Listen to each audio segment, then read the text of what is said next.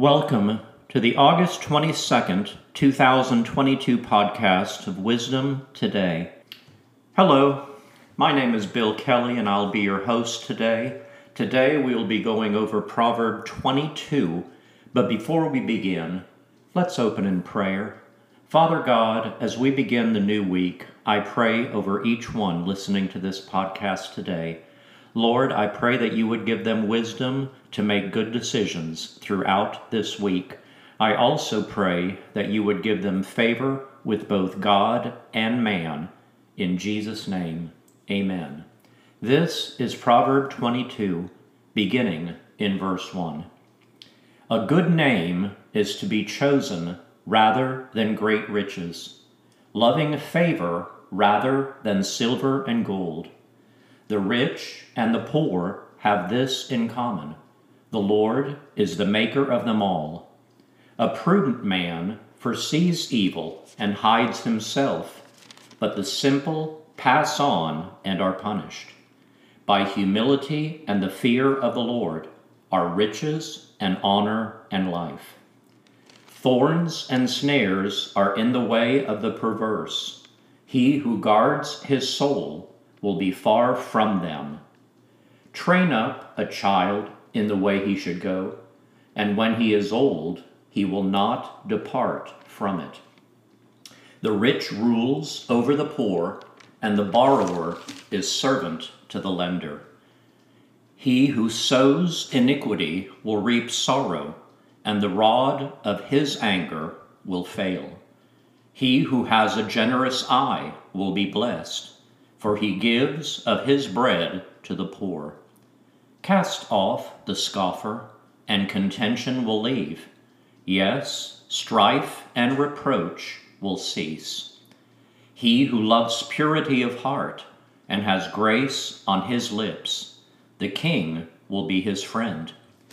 The eyes of the Lord preserve knowledge, but he overthrows the words of the faithless. The lazy man says, "There is a lion outside. I shall be slain in the streets." The mouth of an immoral woman is a deep pit. He who is abhorred by the Lord will fall there. Foolishness is bound up in the heart of a child. The rod of correction will drive it far from him. He who oppresses the poor to increase his riches, and he who gives to the rich will surely come to poverty.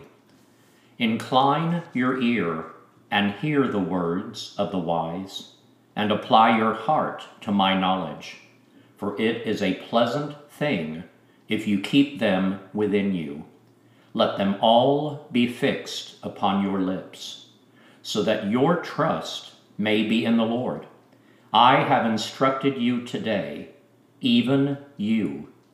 Have I not written to you excellent things of counsels and knowledge, that I may make you know the certainty of the words of truth, that you may answer words of truth to those who send to you? Do not rob the poor because he is poor, nor oppress the afflicted at the gate. For the Lord will plead their cause, and plunder the soul of those who plunder them. Make no friendship with an angry man, and with a furious man do not go, lest you learn his ways, and set a snare for your soul. Do not be one of those who shakes hands in a pledge, one of those who is surety for debts. If you have nothing with which to pay, why should he take away your bed from under you? Do not remove the ancient landmark which your fathers have set. Do you see a man who excels in his work? He will stand before kings. He will not stand before unknown men. Today I'm going to dedicate this entire podcast to verse number 6. And let's read it together. Train up a child in the way he should go, and when he is old, he will not depart from it. I have mentioned on a number of occasions that I am currently reading out of the Nelson Study Bible. I have an in-depth study on Train Up a Child in my commentary, and I'd like to share this with you. So, friends, I'd like to ask that if you have the ability to sit in a chair, if you're doing that, please sit down and close your eyes as you listen to this.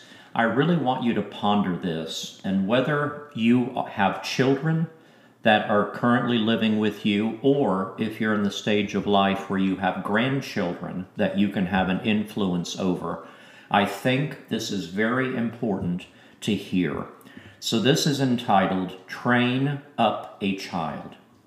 An infant's smallness and adorable innocence often draw the attention of nearby adults. They know that a newborn life is a gift of great value. But as the infant grows, the parents realize the great responsibility of rearing the child. They know that the child needs to be taught, not just cared for. A multitude of child-rearing books on bookstore shelves attest to the fact that raising a child takes great wisdom. At the heart of every good parenting principle lies Solomon's words of Proverb 22:6. Train up a child in the way he should go, and when he is old, he will not depart from it. The verb for train means to dedicate, and the word for way generally refers to living correctly in God's sight. Let's look back at Proverbs 15:10. 15:10 tells us, harsh discipline is for him who forsakes the way, and he who hates correction will die. So this is telling us how we are to train our children, and that we're to be gentle and we're not to be harsh. Okay, let's go on. Solomon was advising parents to set their child aside for special use, to dedicate him or her to the Lord and his path. The verb train includes the idea of stimulating the child to do good through words of guidance, discipline, and encouragement on the right path. This is a parent's main task, to receive a child as a charge from the Lord, and then to dedicate the child to God's ways. Some have taken the line, when he is old, he will not depart from it, as a promise. They believe it to be a guarantee that proper parenting will always result in a child's salvation. Proverbs, however, present general principles, not promises. This verse gives parents the assurance that the lessons learned in childhood will last a lifetime. Whether their child learns to follow the Lord will, in part, depend on his or her own choices. But lessons driven home at the crucial stage of childhood will not go away. Hence, the need for parental discipline and guidance. God promises to enable parents for their task, not to make decisions for the child. Each generation is responsible for its own relationship to God. But even without a promise, this proverb remains wise advice for every parent. Dedicating a child to God's ways is the best course to set. Okay, with this in mind, I'm going to go over 3 points that I would like for you to ponder or consider. Number 1, we are the primary teachers for our children. And what I would like to get across, and I taught in the public school system for over 20 years, so I will always consider myself to be a teacher. Right now, I'm still teaching, but now instead of teaching math or reading, I am teaching the Word of God. And matter of fact, I actually feel what I am doing now is more important than anything I've ever done, because I specifically am following the Holy Spirit, and I feel I have been instructed to do this podcast. So I am just following directions and doing basically what this proverb is telling us. Train up a child basically is you have directions to give to your children. And someone is going to teach your children, especially when it comes to subjects that we would prefer not to talk about. I know that once kids get to be juvenile and 12 or 13 and they start going through puberty and stuff like this, a lot of parents are intimidated and they don't want to talk to their children about something like sex and your body and body changes and stuff like that. But friends, listen to me. Somebody's going to teach your children. So shouldn't it be you to talk about the difficult things in life? And my answer to that would be yes, it is your responsibility. We are to be the primary instructors of our children, and we need to teach them the hard things in life, or else someone else will. Number 2, when you teach your children, teach to them, not at them. Now, I have heard some teachers, and one of the things that I had to go through when I got my master's degree in special education is I had the responsibility of going into like 30 different classrooms and observing teachers. And the purpose of this was to find out which teaching methods were effective with kids and which ones weren't. And there is a difference when you teach at a kid and when you teach to them. Okay, when you teach at a kid, a lot of times it seems like you're talking down to them. And friends, listen to me. We are not to talk down to our kids. We're to let them know, hey, this is important in life. These are the things that you have to know. But share with them. So when I think of the word teach, I'm literally thinking as sharing with your kids information. I'm hoping you see the difference between that. Now, when you talk at a kid, a lot of times I think about maybe having a dog, for example, and you're trying to teach a dog instructions, maybe like roll over or stuff like that, and that you would be talking at the dog as opposed to sharing information with him. I hope you guys see the difference in what I'm trying to point out. But the third one, and this is probably the most important one, and parents, listen to me, it says teaching your children the Bible will not ensure their salvation. I want everybody to be perfectly clear. We can teach kids the importance of knowing Jesus, the importance of receiving Him as your Lord and Savior.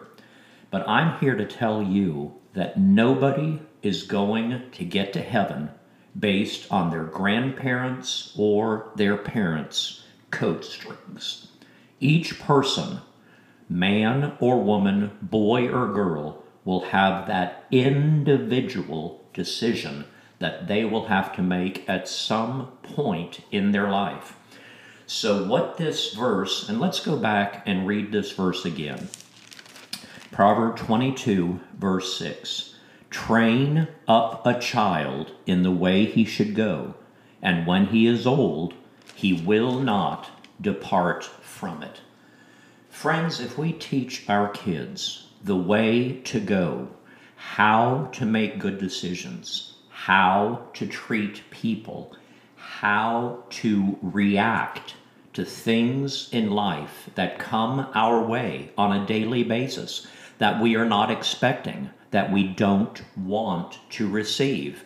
For example, if you're in a minor traffic accident, or if something happens to your refrigerator and it blows and there's no more refrigerator, and oh my gosh, I'm going to have to pay $3,000 for a new one and I don't have the money. Those are the kind of things that we can instruct our children. Things happen in life that come our way that sideswipe us, and how we react to the difficult situations in life, that is what our kids will look at. And believe me, your kids are watching everything you do. So when you're in front of your kids, teach them properly.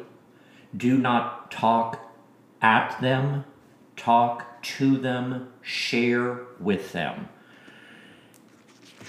Friends, I will never end a podcast without giving anyone an opportunity to receive Jesus as their Lord and Savior. If there is anyone listening to this podcast today, I ask that if you have never taken the step to receive Jesus as your Lord and Savior, today is your lucky day.